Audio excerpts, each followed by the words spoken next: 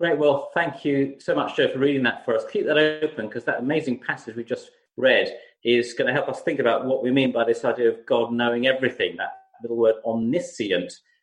I don't know about you, but from our birth, we do love to learn, don't we? Because when we're born, we learn to walk, to speak, to ride a bike maybe. When we're older, we learn complicated things like how to play the guitar or how to use Zoom, which we're all having to learn at the moment. We are learning animals, aren't we? The writer Mark Twain famously said that when he was 14, his father was so ignorant, it was painful to be around him. But by the time he had got to 21, he was astonished how much his old man had learnt in those 7 years. But we are learning people. We have such opportunity today, don't we, to learn from the internet, from millions of books we can read. But of course, what matters more in the Bible is not just knowing things, but knowing a person. That's what counts. John Calvin said that all knowledge starts with knowing two things: knowing God and knowing ourselves. So today we think about this theme, God is omniscient. It does just mean God knows everything. We get the word science from the second part of that word.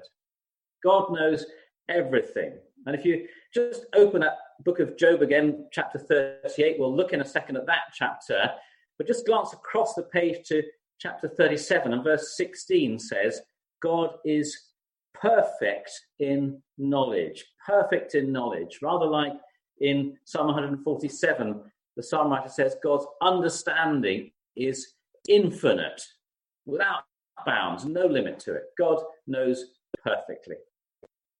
Now, again, I don't know about you, but I'm not like that. We did a quiz on Friday, as Carol mentioned, and I won't tell you, but out of 420-something teams taking part worldwide, we didn't cover ourselves with glory. Some teams did really well, but who knows every sports question that could ever be asked? There are so many things we don't know, even though there are many things we do know. But God is in a different league. He knows everything. So let's just ask this question firstly. What does God know then? What does God know? Have a look with me in a second at this Job 38, because God knows himself. That's true for a start. Paul says in 1 Corinthians 2, that no one knows the mind of God except the Spirit of God. He knows his own mind, his own heart. We're not like that. We have what they call blind spots, don't we? Things that everyone else knows about us, everyone knows except us. We don't even really know ourselves sometimes, but God knows himself perfectly. He knows his love, his righteousness, his wisdom, his glory, his eternity. But God also, here we get to our passage, God knows every creature he's made, because he made them. Rather like if a carpenter makes a chair, they know everything about that chair. They made it. God knows every creature. We haven't got time for detailed look at this chapter now. It's a grand tour, though, isn't it, of all of creation. Starts in those first verses 4 to 7 with how God knows the world that he formed. Verses 8 to 11, by him the oceans were given boundaries, put within their places. The land masses, he says, were shaken out like we might shake the dust off a tablecloth. Verses 19 to 21, God knows where light and darkness dwell, things that are mysteries to us. He goes on, verses 22 onwards, that God knows the inside of a rain cloud where thunder and lightning come from, and he knows the course of a stream cut after rainfall. At the end of that chapter, we saw God knows where the lioness will find her prey for her young. And then that lovely picture, beginning of chapter 39, God watches over the birth and the growth of a young mountain goat. I don't know how you feel now, but set against that level of knowledge, I wonder whether you feel in any way we can compete with God. I certainly don't. So God knows all creatures. He also knows us. He knows our thoughts and hearts, in fact. Last week, if you were watching that time, we looked at Psalm 139, and the psalm writer David says there, before a word is on my tongue, Lord, you know it completely. He knows what I'm thinking before I say it. You know my thoughts from afar. God perfectly knows our thoughts.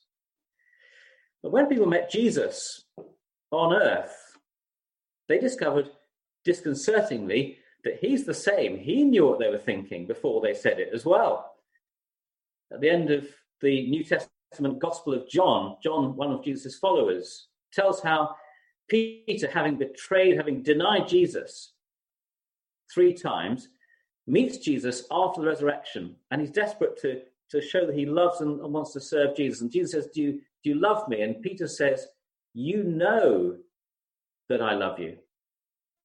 He knows whether you or I love him before we speak or tell it.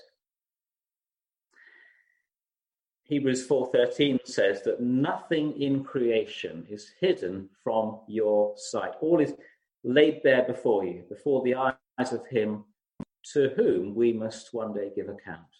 He knows our thoughts, our hearts. He also knows our actions. The eyes of the Lord are in every place to see the evil and the good, says Proverbs 15. He sees every action, good and evil. Of course, that's not saying that what I do surprises him. He didn't see it coming. We've just seen, haven't we? He knows my thoughts before I do them. But he watches, he shows an intense interest in all that we do, good or bad. Again, in John's Gospel, Jesus shows in John 6:64 that long before his betrayal by Judas, he knows that not everyone will believe in him and some will betray him. He knows our thoughts and our actions. Jesus warns at the end of Matthew's Gospel that for those that choose to reject his love for them, who choose him not to follow him as Lord, he one day will say, I never, do you know this little bit? I never knew you. He doesn't mean I never had a deep, total, complete knowledge of you. Of course, he does of us all. But he means that if we turn our backs on his relationship of love towards us, he will not be able to give that relationship of knowledge and love reciprocally between us.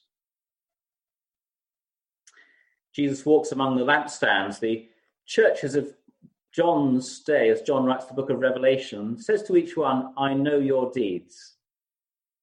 And that can be encouraging for us if our deeds are from love for him, or it can be, of course, a challenge if our deeds are evil. So he knows everything.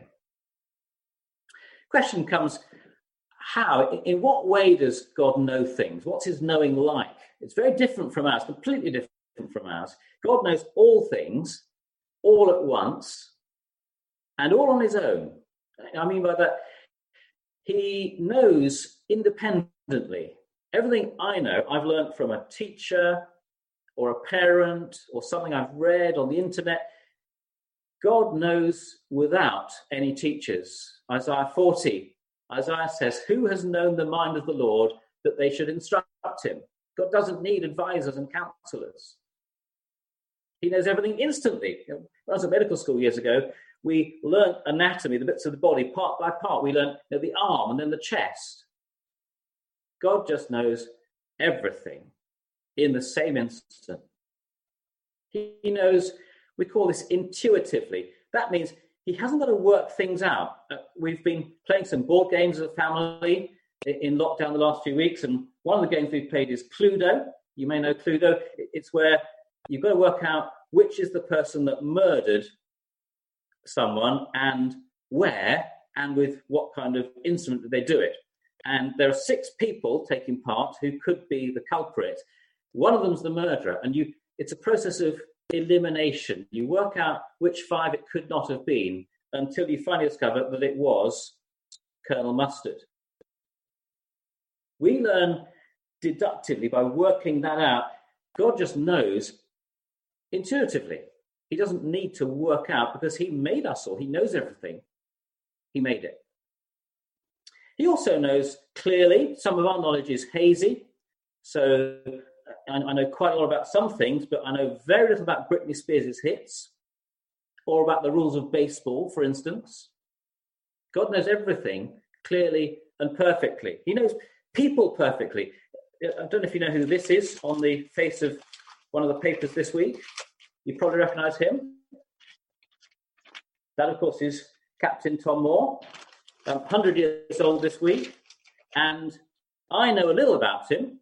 I know when his birthday was, how old he is. He has white hair and glasses. I don't know much more than that. Now, of course, his family know a lot more than that. But even they will not know everything about him. Every thought, every memory of his. But God does. He knows infallibly, perfectly. And he shows an intense interest in us as he does that. It's not like his knowledge is a spreadsheet with a bunch of facts and numbers. It's a deeply personal, intense interest in everything and every person, you and me. Of course, God doesn't just know in all these extraordinary ways, unlike us. He knows the past and the present and the future all at once. He was there before creation. If you're back in Job 38, you'll see that. Job 38:4, God asked Job, where were you when I laid the earth's foundation? God remembers every moment from the moment of creation and indeed in eternity before creation. I can't remember where I put my phone down last night, never mind last week or last year or when I was young. But God knows my past. He knows the past of every person that's ever lived. And before that, he knows every event from the very beginning of time. He knows the present too. Again, Job 39, verse 1, what a lovely picture. Do you know when the mountain goats give birth? Do you watch them? God's watching every moment, everything that happens. He, as we saw in the video earlier, he has every hair of our head numbered, says Jesus. He knows what you're thinking as you're watching this service. He knows when your mind or mine wanders. He knows everything about us. And he knows, therefore, everything about coronavirus. There's nothing he can learn about it. We've got a lot to learn. He knows everything. He knows the grief that it's bringing to us, to some of us, and he knows the good that he will bring through it. He knows the present, what we're going through, and he knows the future. God knows everything that's going to happen. Sometimes I think we're like that. We can see what's going to happen. Parents with small children, your small child starts walking along a low wall, balancing precariously, and you say, look, you're going to fall off if you do that. And they say, no, I won't, no, I won't. And you say, well, see what's going to happen. It'll end in tears. And usually, as a parent, you are right, it does.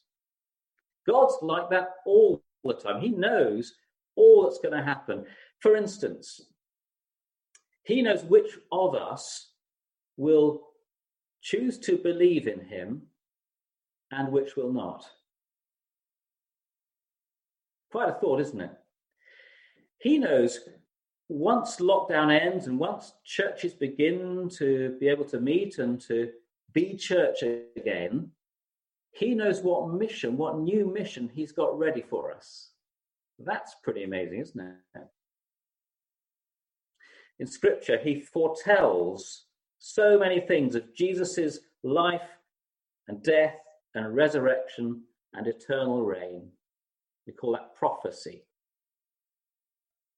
Isaiah says it's one of the signs of God's deity that he tells the future perfectly. God knows everything, all at once, all about you and me. What's that mean? Last question. What's that mean for you, for me, for us today? Well, it means firstly this. Please make sure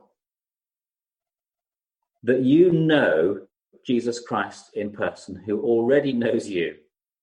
Please don't go through your life without coming to know him. Jesus is God's Son in human form. He's the author of everything that God has made. He's the character of the story of the Bible, but also the author of it. He's the source of all knowledge, as well as the most important subject to know. Everything that's true of God, that God knows perfectly, independently, infallibly, past, present, future, that's true of Jesus. That's his knowledge. Only the Son knows the Father, he says in Matthew chapter 11. Only the Son knows the Father, and those to whom the Son, Jesus, chooses to reveal him. I need to get to know Jesus. He already knows me, but I need to come to know him. And one thing we're doing here at Trinity is we're offering a little course online in a few weeks' time called Christianity Explored. Check our website if you're a member of our church or joining us recently for these services. Check it out and join us to find Jesus. The other thing is, don't try to hide from him, because it's impossible to do that. He sees our hearts and our thoughts. Jesus wanders amongst the churches of the book of Revelation. He says to them things like, I know your deeds. I know that you are neither hot nor warm. I know everything that you think and do. I can't hide from him, either today or when I meet him in eternity. If I try to approach that moment in my own righteousness, by the things I've done, saying, look, God, look all the list of good deeds I've done, I face nothing but shame and disaster, because he knows all the rest of my life as well. Don't hide. Come openly to him. Maybe even as you're watching this service now. Confess your sins to him, because he is a gracious, all-knowing God who loves to forgive and make us his children. Trust him for the future. For some of us at the moment, this lockdown is becoming very difficult. For some, we're going through emotional turmoil, or financially, we're finding it looking more and more tough. Again, Jesus says to another church in Revelation, I know your deeds, I know your afflictions, I know what you're going through, and that you are faithful. When bad things like this happen, we are called, aren't we, not to despair, to throw our hands up in horror at God, but to trust him in the hard times as much as we did in the easy times. To trust the Bible word is providence, his foreknowing, his providing, his goodness that always sits alongside his knowing to care for us. Nothing surprises him, and so we can trust him. Set your heart on not what you know in life, but on who you know. It's better, isn't it, to be known by God and to know God in return than it is to know everything that every clever human being has known in every city of the earth, in every age. It's better to know God than to have the data of every computer on the planet.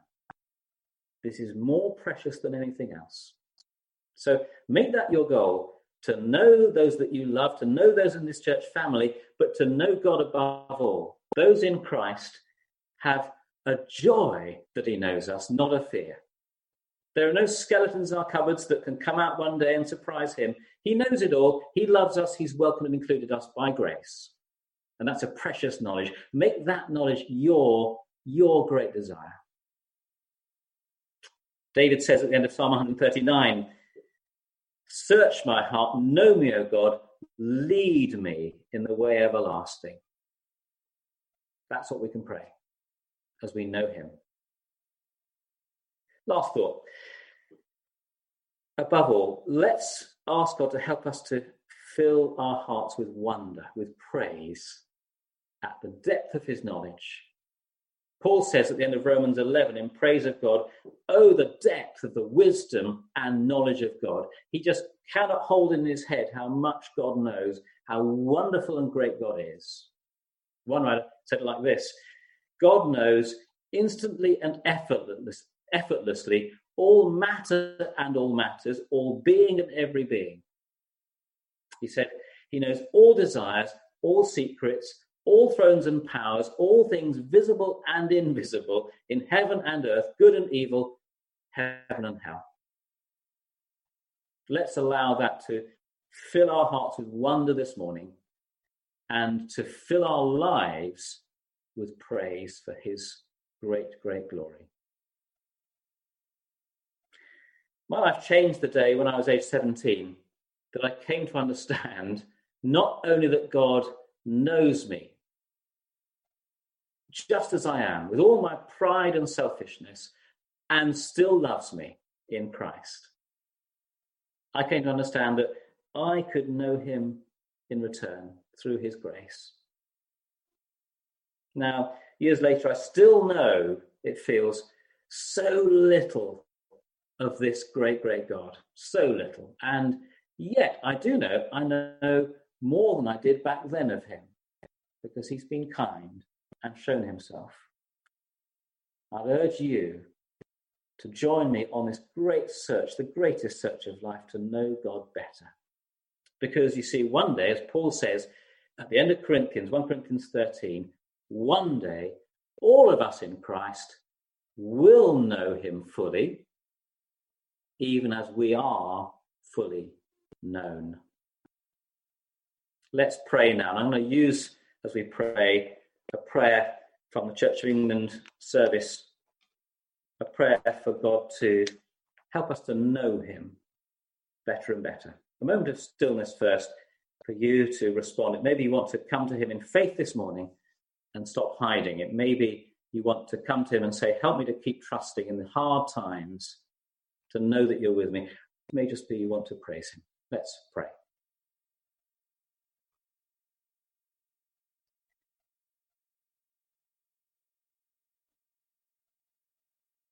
Almighty God, to whom all hearts are open, all desires known, and from whom no secrets are hidden, cleanse the thoughts of our hearts by the inspiration of your Holy Spirit, that we may perfectly love you and worthily magnify your holy name, through Christ our Lord. Amen.